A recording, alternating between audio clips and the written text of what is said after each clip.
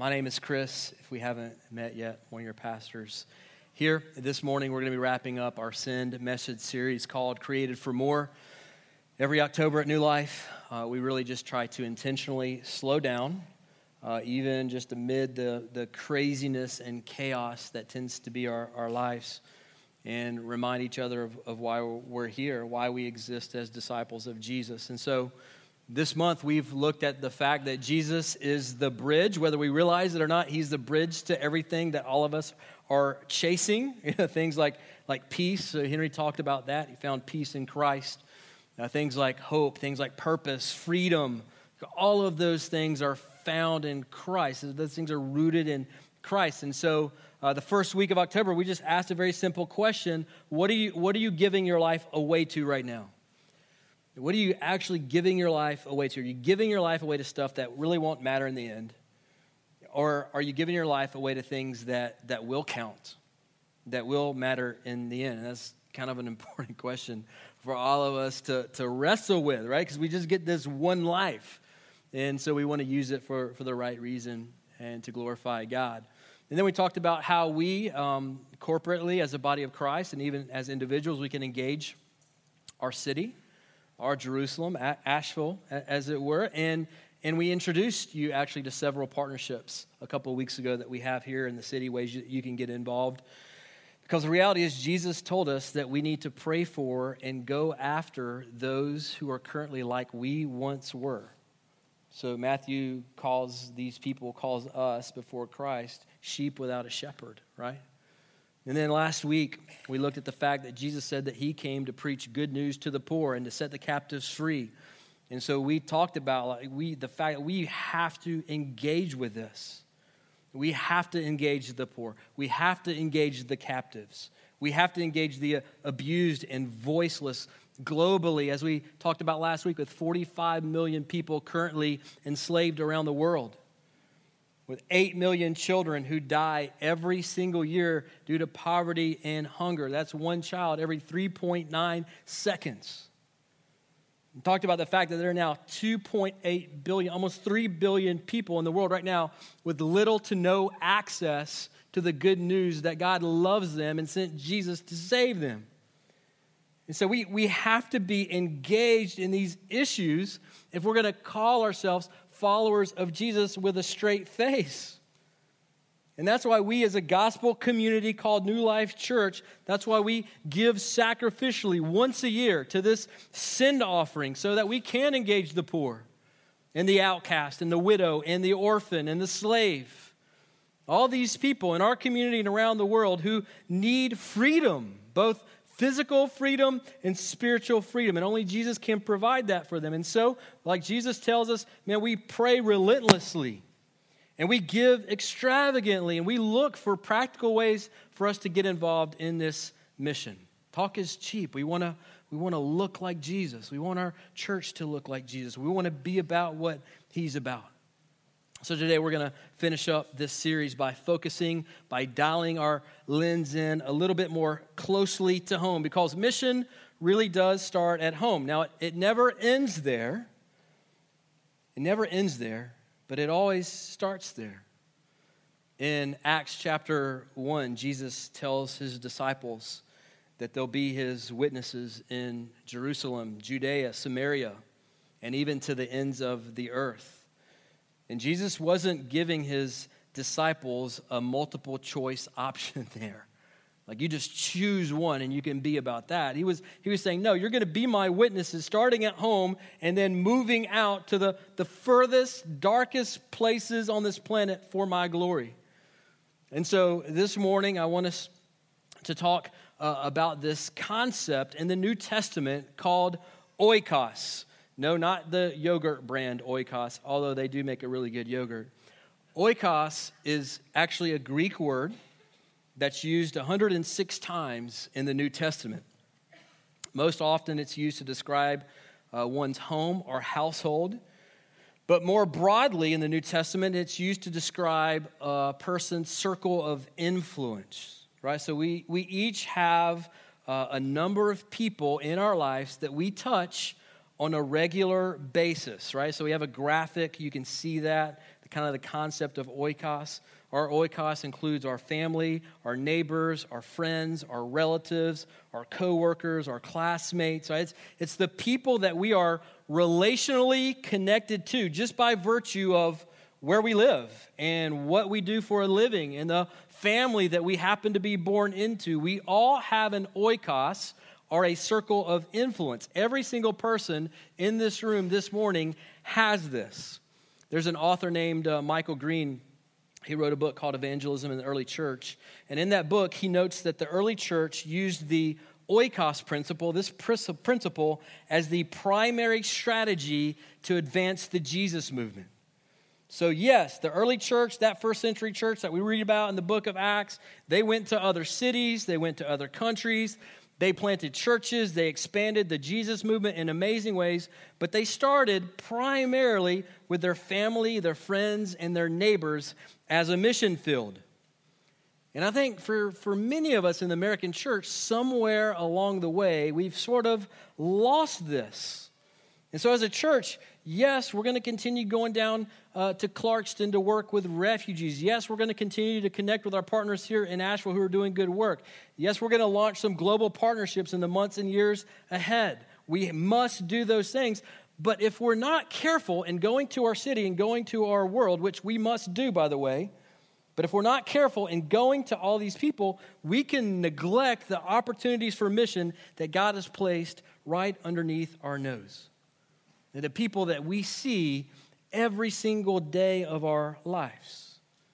And so this morning I want to start with a basic premise, and then I want us to kind of build out from that premise. So here's the basic premise that the whole Christian movement is built on. Here's the premise. Jesus is the hope of the world. He's my only hope. He's your only hope. He's your children's only hope, your neighbors, your friends, your coworkers. For every person on this planet, Jesus is their only hope for forgiveness, freedom, and abundant life. And our world right now is being ripped apart, is being shredded by the disease of sin and separation from God. And church, I want you to understand this morning, we have the cure. That Jesus is the cure. The gospel really is good news. And whether you realize it or not, God has placed you in a very specific oikos, a very specific circle of influence for a very specific reason. Now, you may not like your oikos. You may wish that you could change your oikos, but I want you to understand it's not an accident that you were born into the family that you were born into. It's not an accident that God gave you the children or the grandchildren that He gave you. Not an accident that you work with the people with whom you currently work or go to school or live in the same neighborhood with. You have what they need, believer. And so the only question is whether or not we're going to be intentional with those that God has put in our lives, those that we are connected with, our lives are intertwined with. If we're going to be intentional about leveraging those relationships in order to point people to God and His goodness, to let them know that God loves them, and He has something better for them than whatever they're chasing in life. Are we going to leverage our relationships for those purposes, or are we not? That's why our mission here is to help people find and follow Jesus. That's what we call relational discipleship. If you've been here for a while, you've probably picked up, you've probably noticed that we're all about relationship here at New Life. We believe disciples happen in the context of relationship. We're actually a part of a network of churches called Relational Discipleship Network.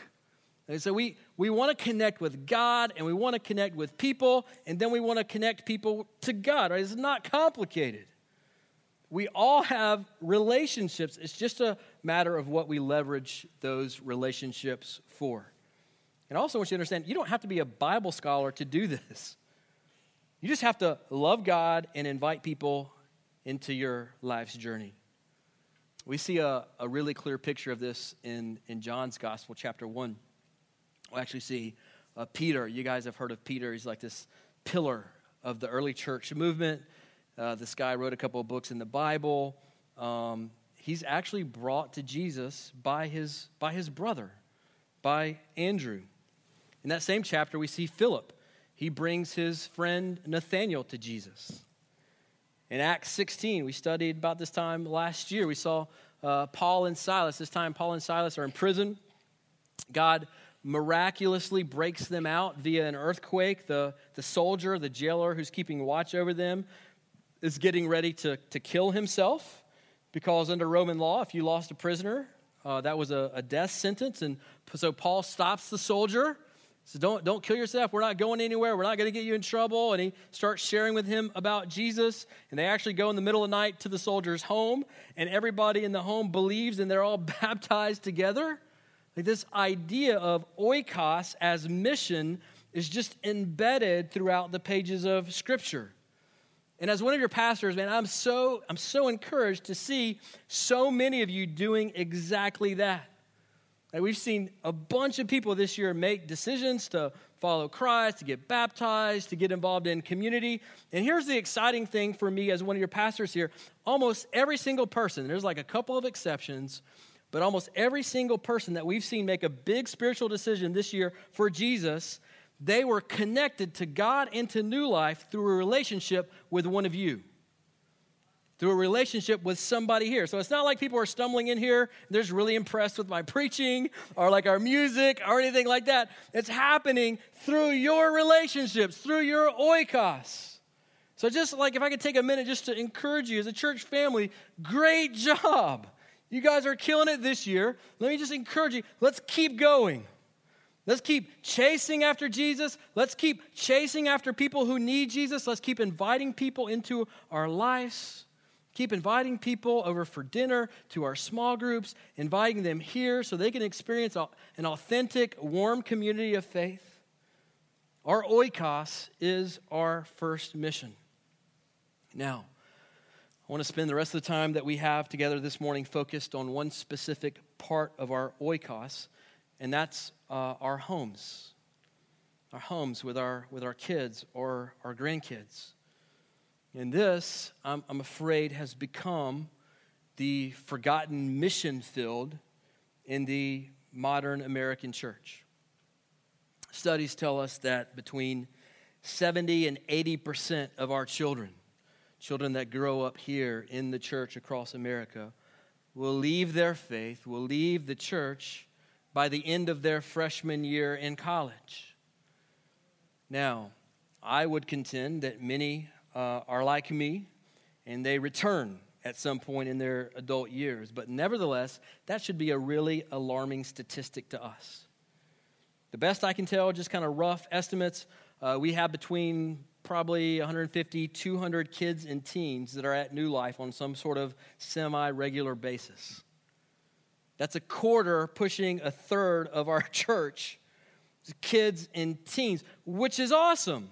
I think that's a sign of a healthy church. Man, we love our families here. We love our kids here. We love our teens here. But that should also raise the alarm bells, I think, for all of us, because as a church body, we have a lot at stake here. And to make matters even more alarming, in the American church, we have now, currently in 2018, we have more kids programs, we have more youth programs, we have more paid staff focused on our kids than at any point in church history, and yet we are losing our kids at an unprecedented rate. And so my question is, why? Like, what gives? What's changed when you look at the course of the last 2,000 years of Christian history? What's changed in the last 40 or 50 years? And here's what I think has happened. If you study American church history, there's something that took place back in the 60s and 70s called the church growth movement. And what happened was, as Americans began to move away from rural areas and family farms to cities for jobs, churches begin to grow exponentially. So throughout the course of history, churches were typically like neighborhood churches, okay? And so you had, 40, 50 people in a church. But now with everybody moving to the city, the churches begin to grow exponentially. And so I think leaders and pastors like me didn't know what to do, so we created programs and we created strategies and we hired staff to help with all the kids, and there's nothing wrong with any of that. The problem with that is we, as pastors, as church leaders, we begin to communicate to you either intentionally or unintentionally, I think mostly unintentionally, this is the message that we begin to communicate. We've got this. We're the professionals. We've got the Bible degrees on our walls. And so what we want you to do is to drop your kids off at our programs and let us tell your kids about Jesus and disciple your kids. And so parents, Christian parents, for the first time in history, begin to abdicate their responsibility to evangelize and disciple their own children. And the results have been catastrophic. And I think there are two primary reasons this shift has been so devastating in the American church. The first reason is just simple math. We get, like an hour with your kids, grandkid? Maybe 2 hours each week? So while we're pouring into your kids for an hour a week, the world is pouring into your children the other 167 hours a week. Brother, sister, hear me say that we're not winning that battle unless mom and dad are leading the charge at home. That's just simple math. We're losing that battle 9 out of 10 times. The second reason this strategy has failed us miserably is a spiritual, it's a more biblical reason, and that's because God has even mandated that fathers and mothers be the primary disciple makers of their children. So hear me say this, God never gave us permission as parents to farm out that responsibility to the church, or like a children's minister or a youth pastor. And we have a fabulous children and youth staff here at New Life, but I want you to understand something. They will not stand before God one day and give an account for your kids. I will not stand before God one day and give an account for your children. You will. God has given you that task. He's given you that role. Now listen, understand, as a church family, we want to come alongside you. We want to help you. We want to team with you. We want to help train. We want to equip, reinforce what's happening in the home. But listen to me. If you are counting on an hour a week here to do what God has designed to be done in your home, the other 167 hours a week, that's a bad bet. That's a really, really bad bet. And so if you have a Bible, go ahead and open it up, turn it on. Head to Ephesians chapter 6. This will be kind of our anchor passage this morning. Ephesians chapter 6. The Apostle Paul is writing to a church in a city called Ephesus. And in chapters 5 and 6, he's addressing the Christian home. So chapter 5, he addresses marriage. Chapter 6, he's addressing children. And then he moves to parents. And so if you're here, if you're a kid, if you're a teen, tune in. God has something for you this morning. Ephesians 6, beginning in verse 1. Paul says, "Children, obey your parents in the Lord, for this is right. Honor your father and your mother. This is the first commandment with a promise, that it may go well with you and that you may live long in the land.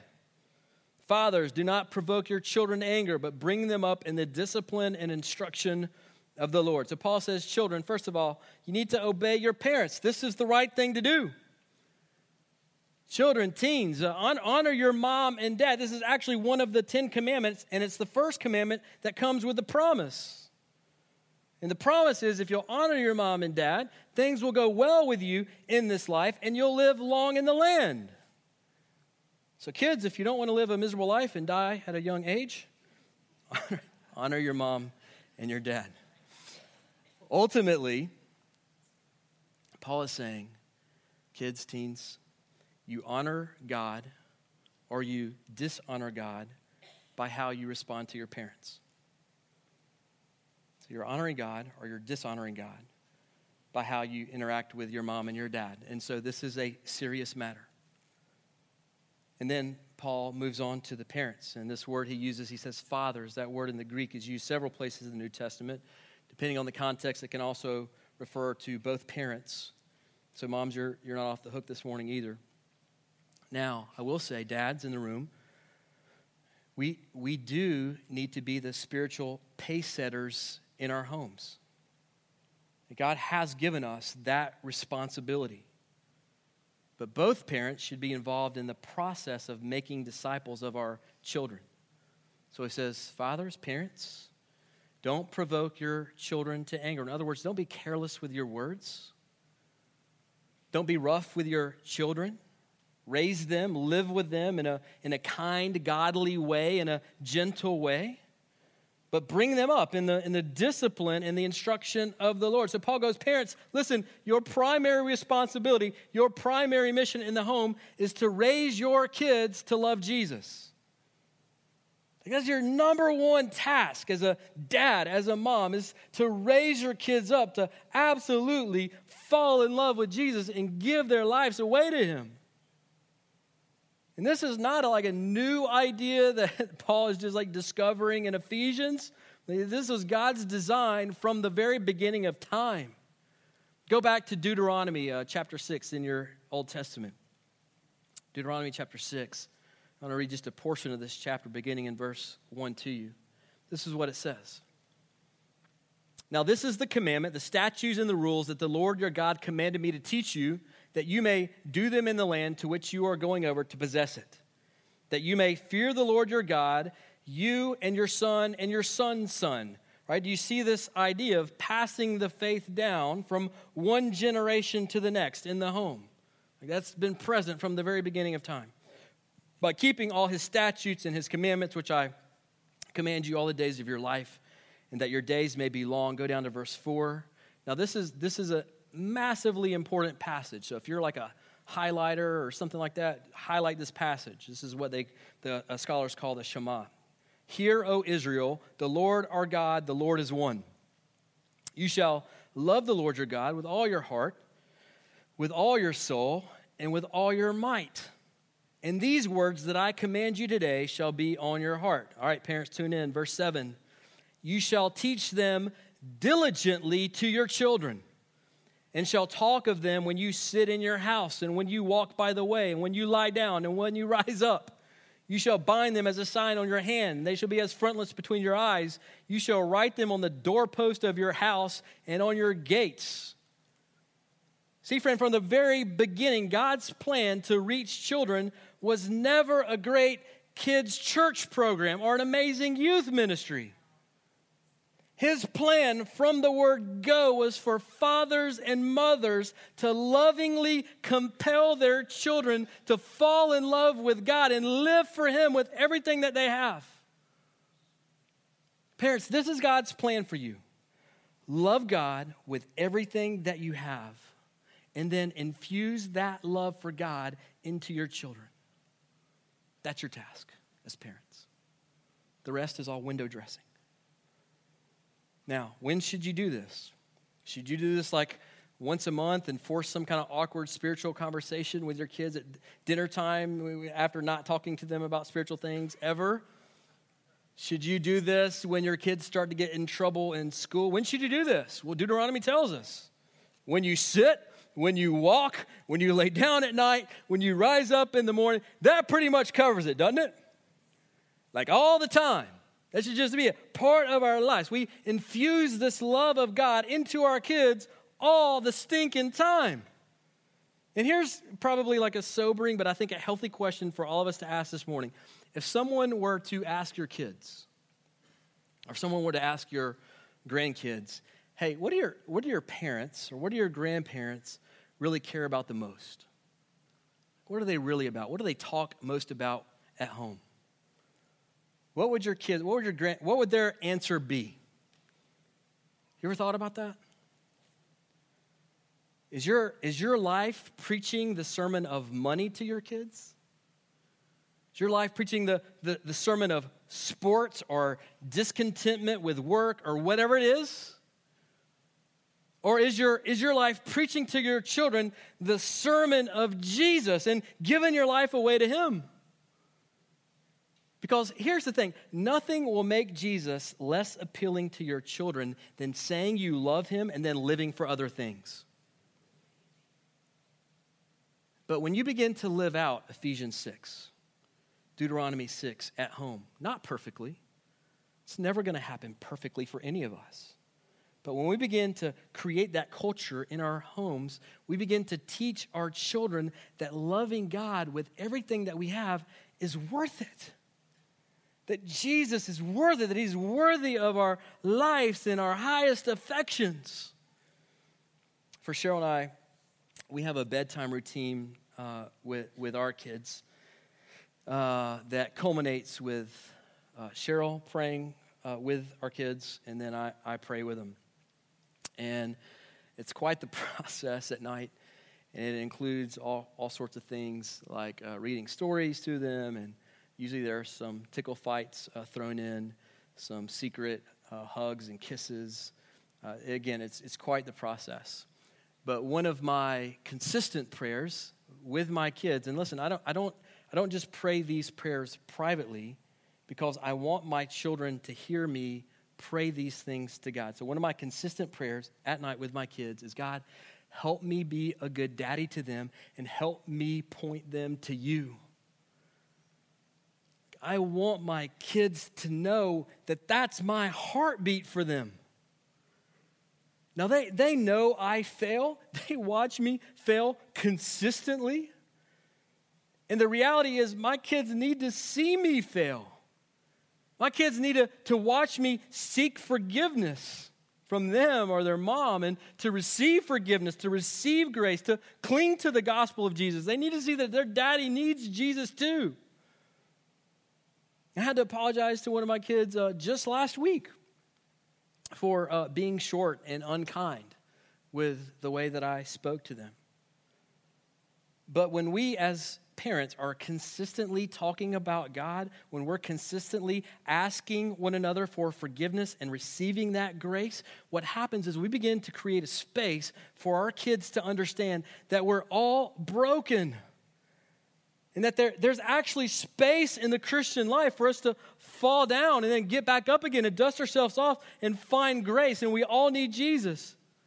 This is not just something that we talk about on Sundays, like this grace stuff, this Jesus stuff. Like this should permeate every part of our lives.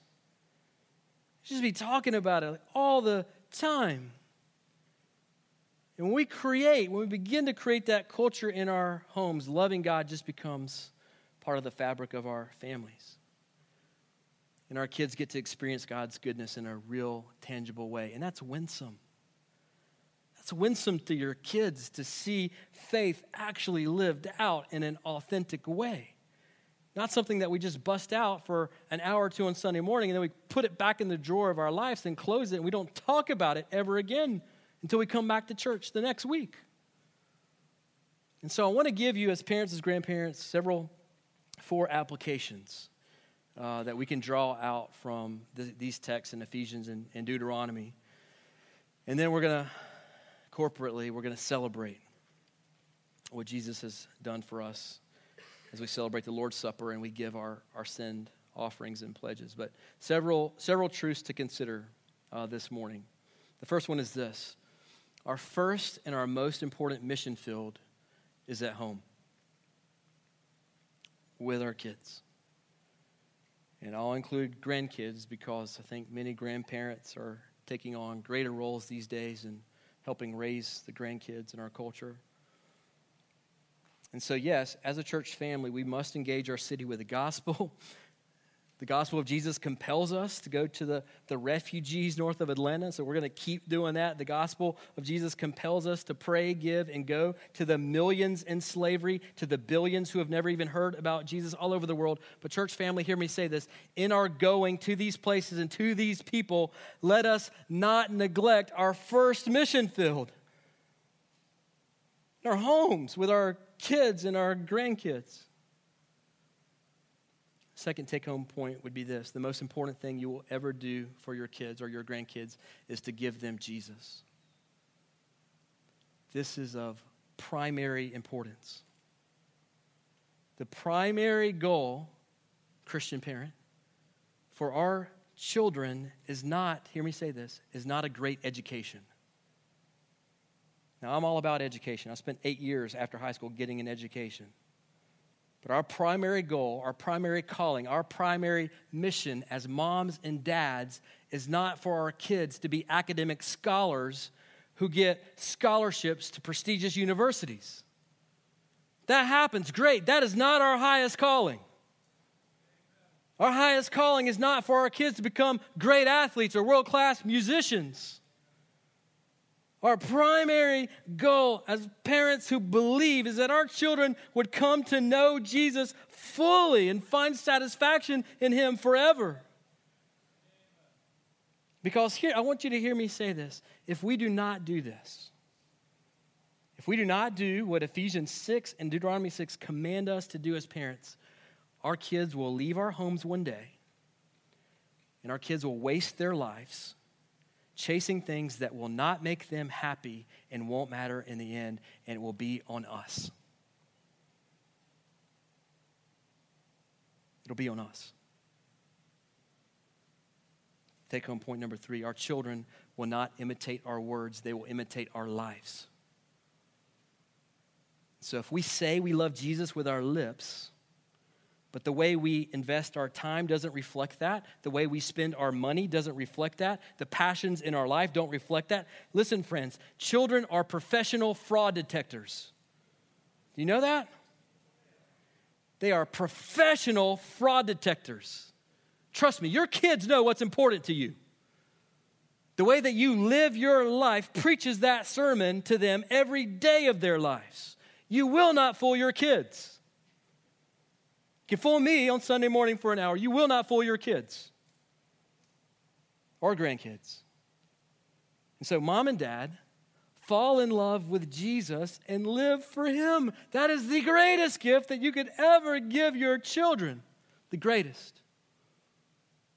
Here's the last application point. Parents, believing parents, you have everything you need to disciple your children. See, I already know what some of you are thinking. You're thinking, Chris, man, I don't know where to start. I don't feel equipped. I don't know all the answers in the Bible. What if they ask me hard questions?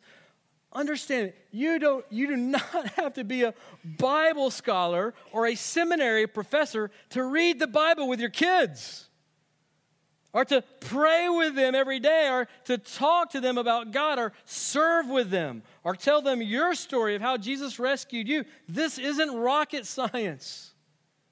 This is simply living life in light of God's goodness every single day with your kids.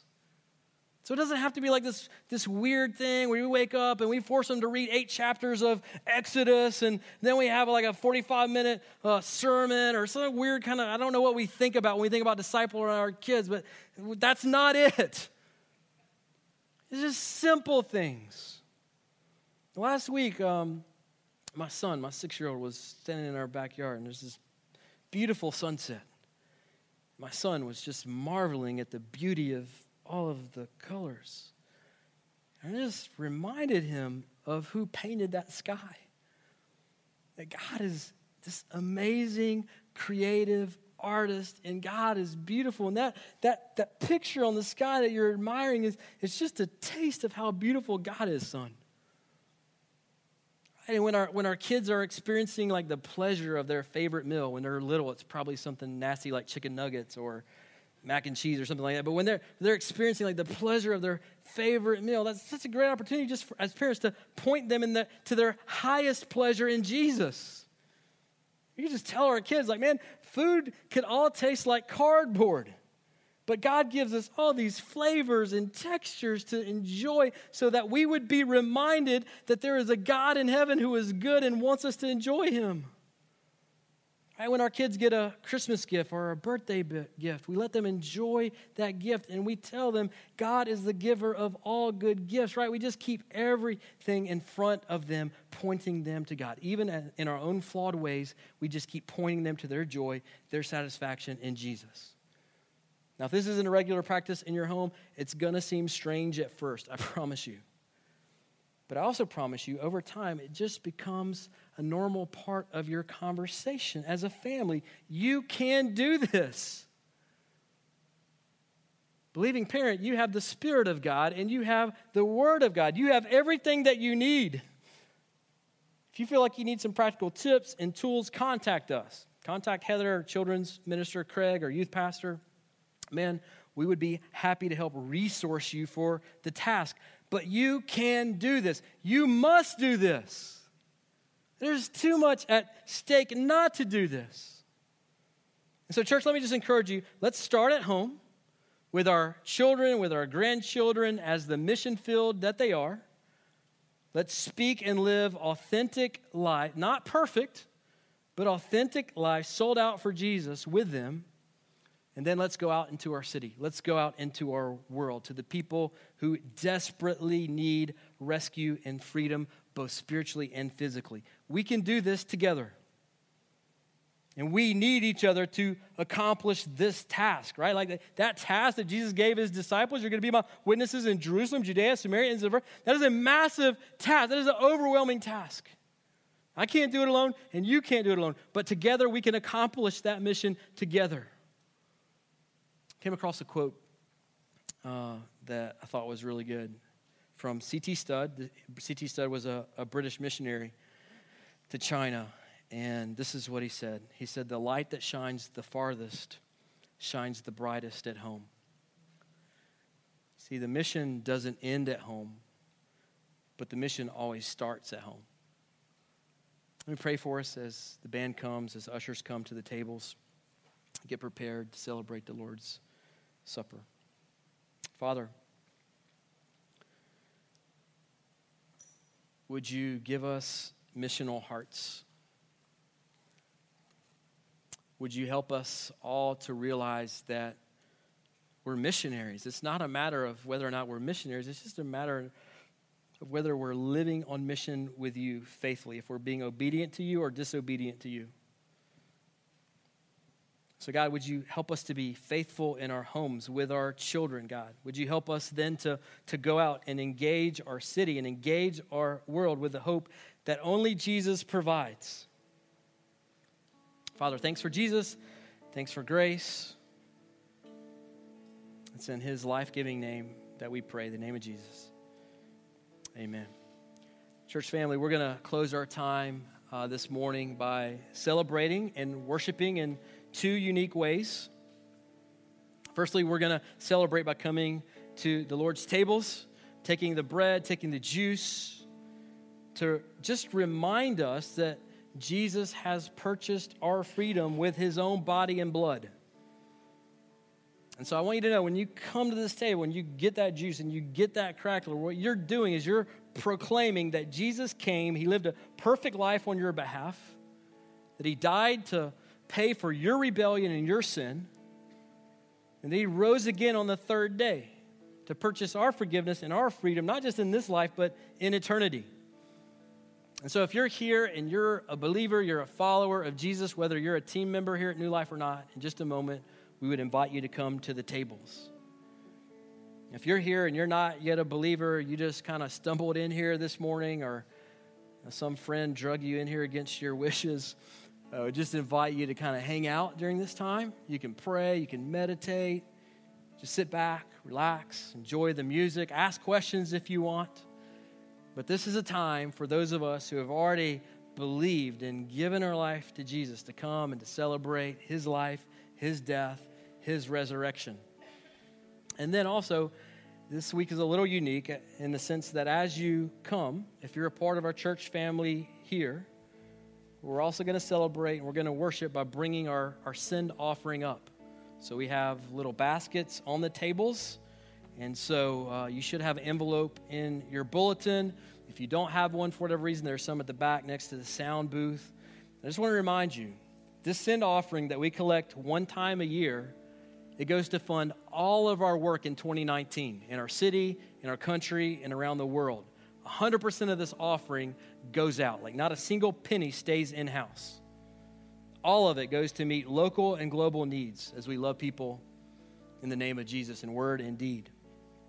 If you didn't come prepared to give, if you're like, man, I don't have any cash, I don't even have a checkbook anymore, it's 2018, there is a little place on your envelope where you can write a pledge for 2019. You can just say, hey, I'm going to commit to giving $50 a month in 2019 or whatever it is.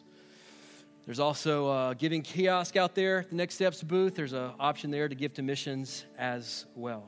So church, I'm going to invite you right now to stand with me. Exit to your left. There are 4 tables in the front. There are 2 in the back. Get your elements, return on the right. Have a seat, and then we're going to take the elements together in just a moment. You come.